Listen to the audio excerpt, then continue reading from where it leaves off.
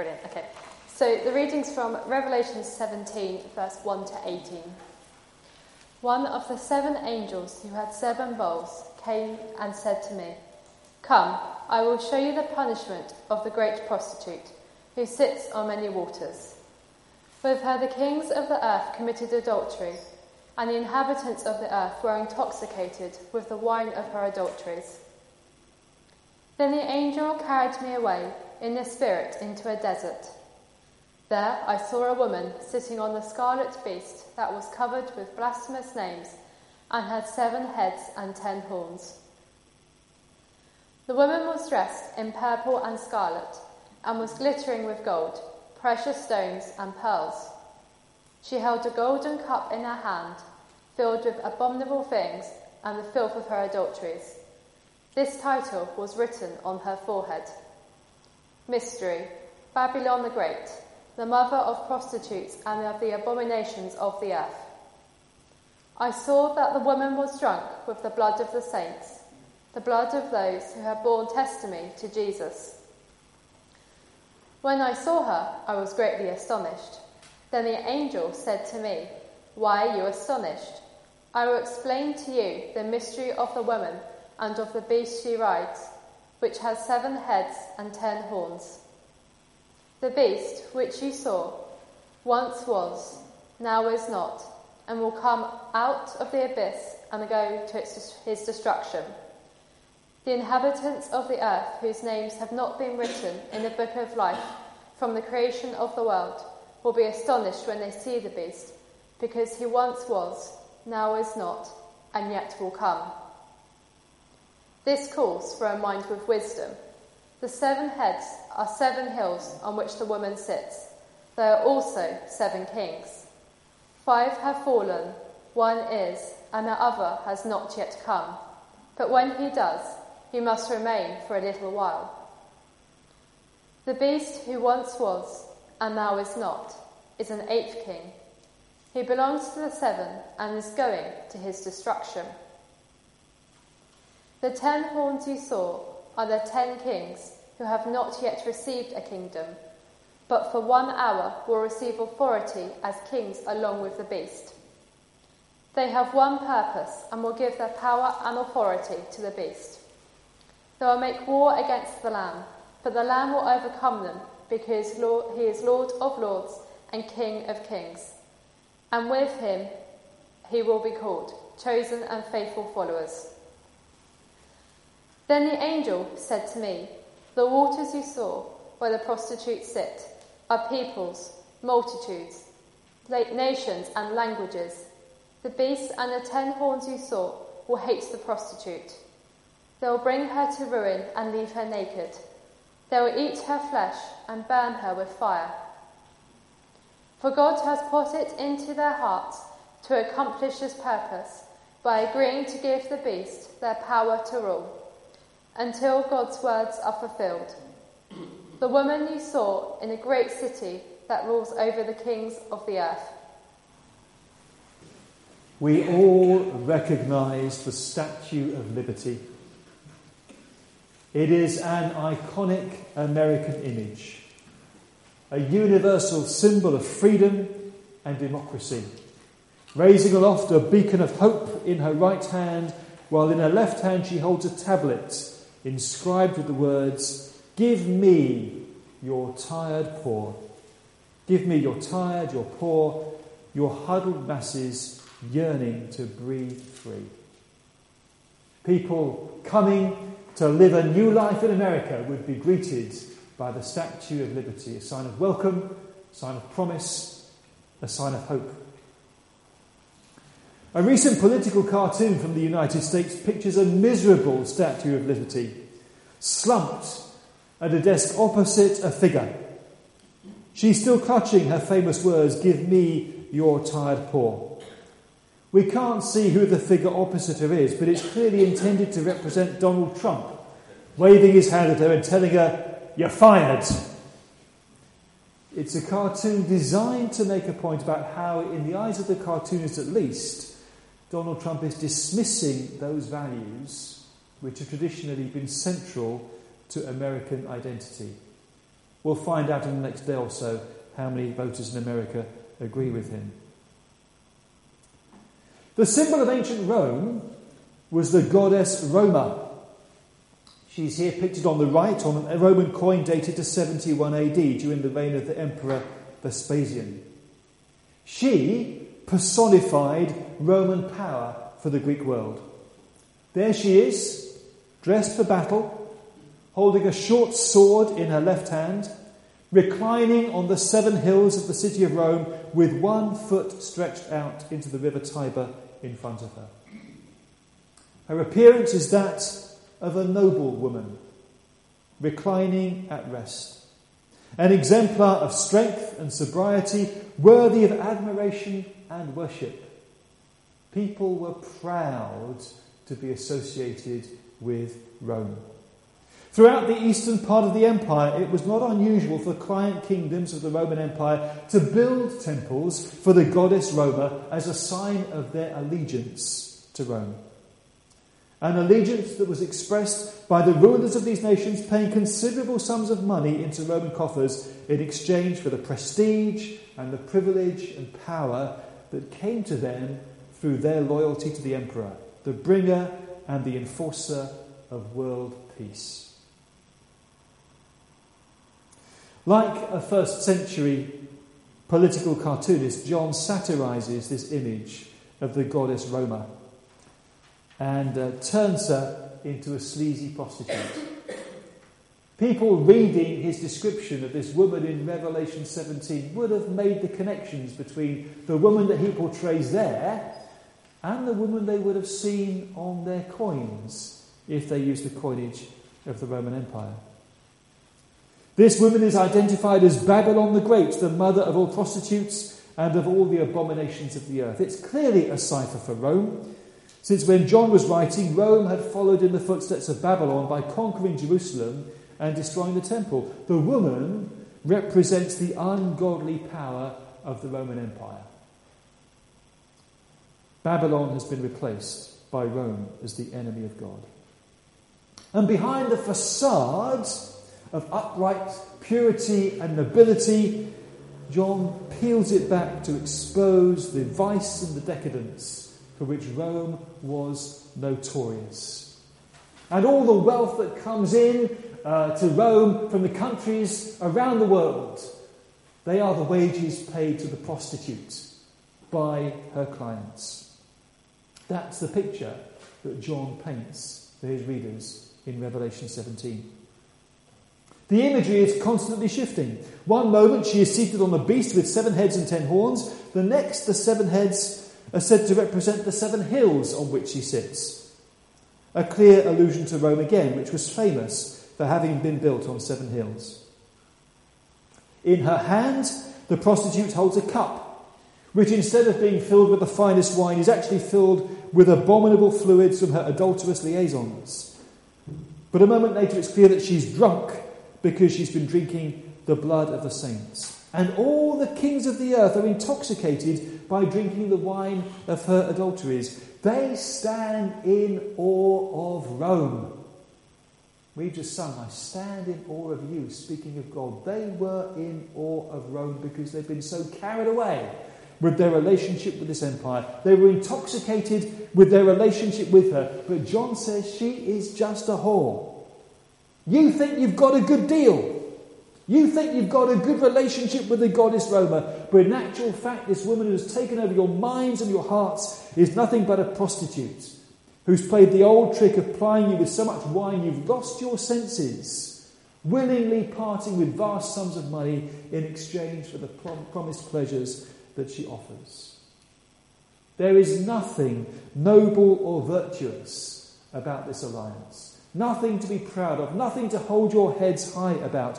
Those who consort with Rome get drawn into her obsession with decadence, vice, and luxury. To be sure, the Roman Empire was the most powerful empire in the world. There was no denying that. This woman is, after all, the great city who rules over the kings of the earth.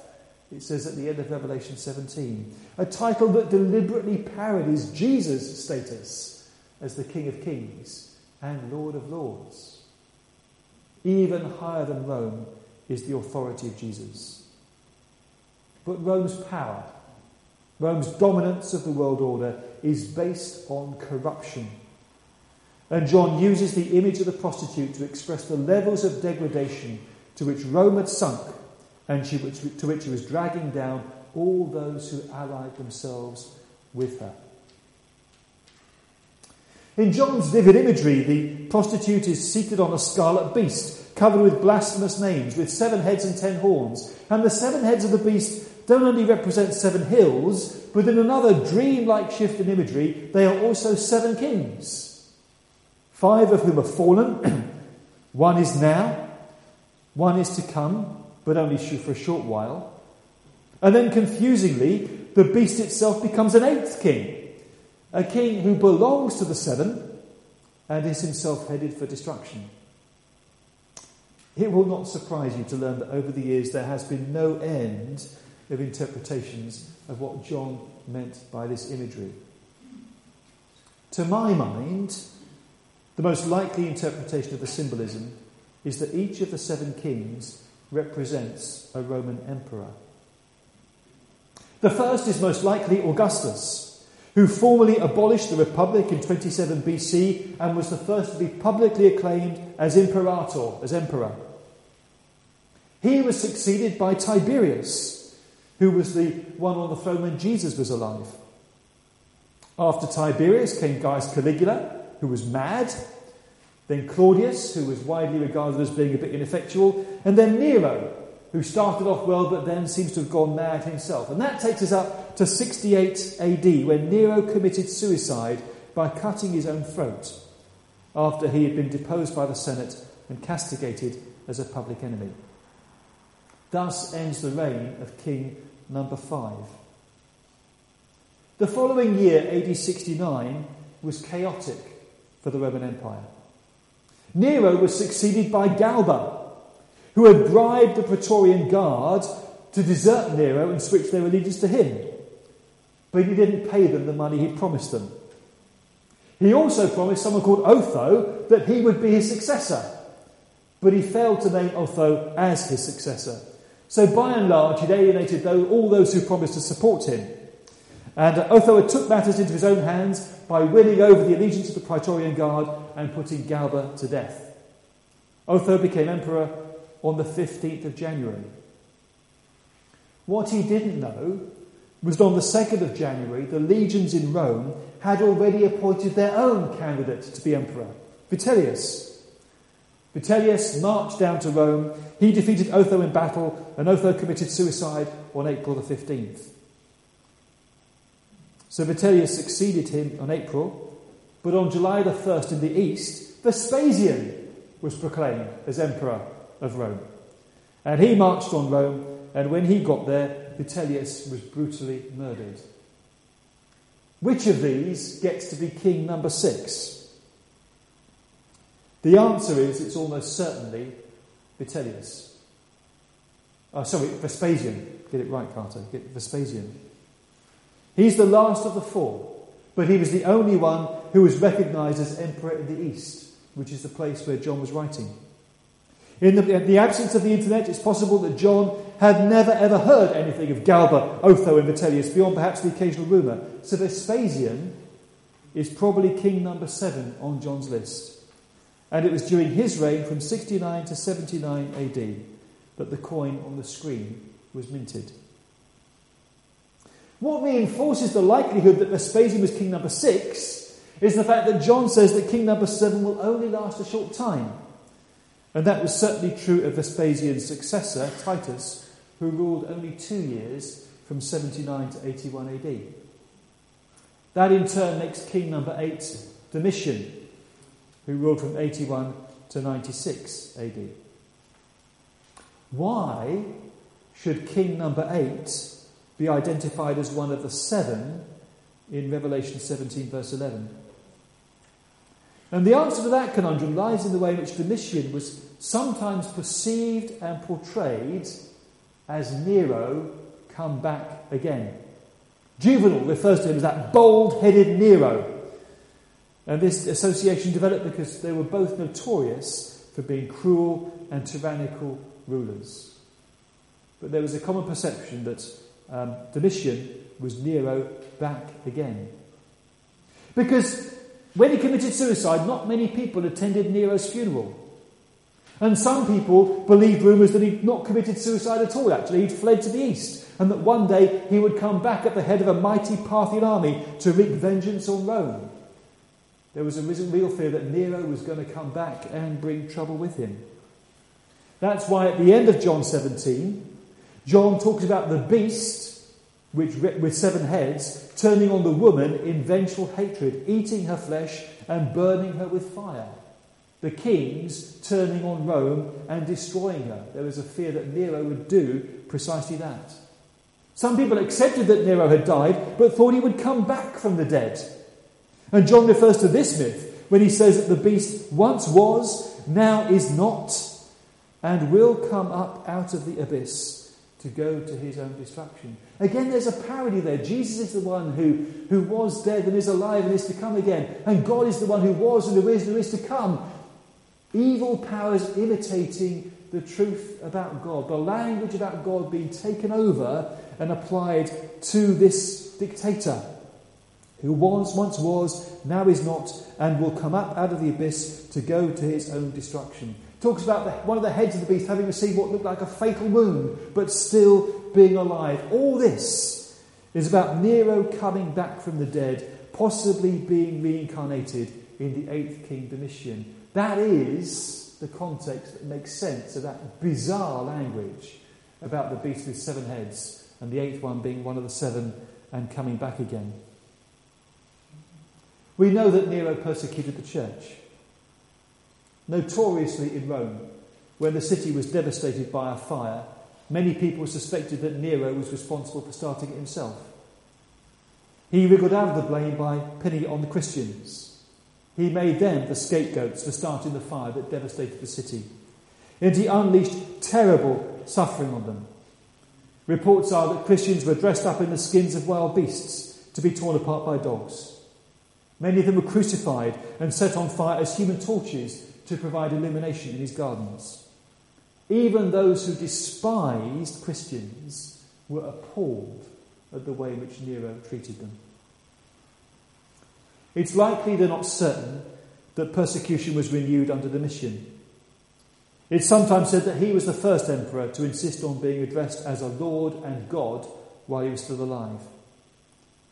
We can't be sure, since all the information we have about him comes from his detractors, who were determined to portray him in the worst possible light. Yet the first 3 years of his rule have been described as a reign of terror. And at the end of his reign, Clement of Rome reflects how a number of Christians had abandoned their faith on account of the sudden and repeated calamities and misfortunes which have befallen us.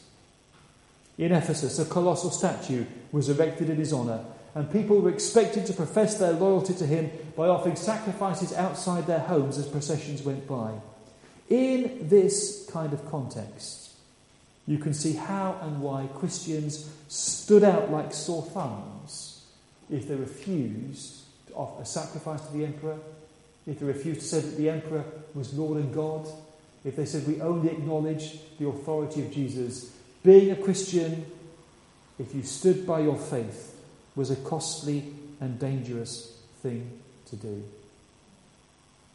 And Revelation was probably written for Christians facing persecution during the time of Domitian at the end of the 1st century, preparing them for what was to come, encouraging them to stand firm, parodying and seeking to ridicule and undermine the authority of the empire that was the cause of all their troubles.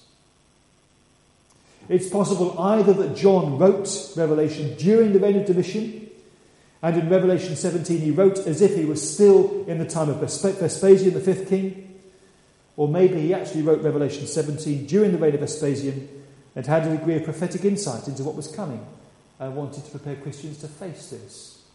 Or maybe it's not long between 79 AD and 81 AD. Maybe it was composed over a period of time and it straddled these kings. We just don't know. But what is clear is that this language in Revelation 17 is a highly charged political satire attacking the Roman Empire. All it stood for, all it represented, its authority, and exposing the corruption and decadence that lay at its core.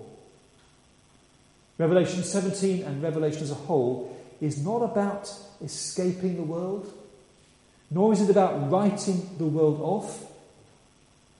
It is about engaging with and critiquing and standing up against a powerful and corrupt political regime, exposing its shortcomings, showing what it really stands for, heralding its demise, encouraging the faithful to keep on being faithful to the end.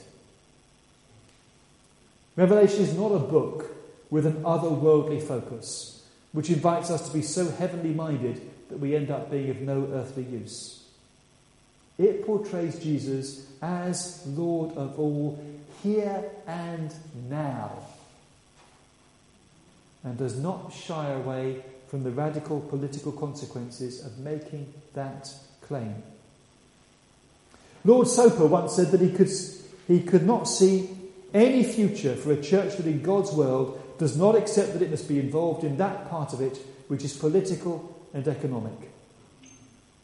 A church which claims that the world is for Christ must be up to its neck in politics, he said. If a society starts to turn bad, the easy option is always to go with the flow, or to hide away behind closed doors, to put your heads down and pretend that nothing is happening. But that option is not open to us as the followers of Jesus Christ. As followers of Jesus, we put him first. And that means we cannot owe blind allegiance to this or that political party or patriotic symbol or cultural ideology. Our allegiance is to Jesus, to follow in his footsteps. And if he'd stayed out of politics, they never would have bothered crucifying him. But because he is the only King of Kings and Lord of Lords, the corollary of acknowledging him as the sovereign of heaven is that every other ruler and authority is ephemeral in comparison to him. This side of heaven there will never be a perfect government. That's why our leaders need us to be praying for them, and boy do they need our prayers at the moment.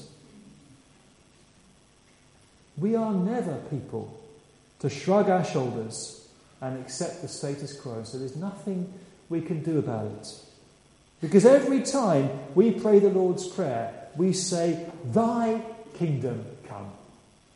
Thy will be done." And that's a challenge to every other kingdom and authority. That is a mandate for radical change. Our calling is to pray that prayer and work out what it means to live for Jesus. Live for Jesus as Lord in what is an increasingly godless society.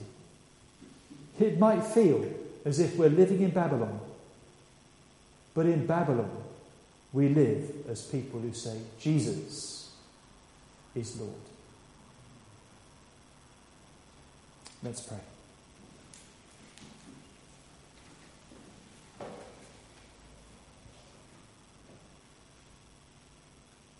Lord, enable us to live as people who have our eyes wide open to the reality of your presence in this world, your sovereignty and your kingship. And enable us to live as people whose eyes are wide open to everything that is wrong with the world as well. And where those values clash between what the world embraces and what your kingdom requires, enable us to work to set right what is wrong, to keep in step with your Spirit, even if that means being out of step with the rest of society. Lord, we live in an age where constantly what we read and see in the media is shaped and fashioned to manipulate the truth. Give us discernment to see things as they really are. To believe the truth, not what we would want to believe. Enable us then. Help us in our weakness and our vulnerability and our sense of helplessness to live and to pray and to work and to witness to the truth that Jesus Christ is the King of Kings and the Lord of Lords. As we declare that here, help us to live it out in practice in our daily lives. For we ask it in your name, Jesus, and for your glory. Amen.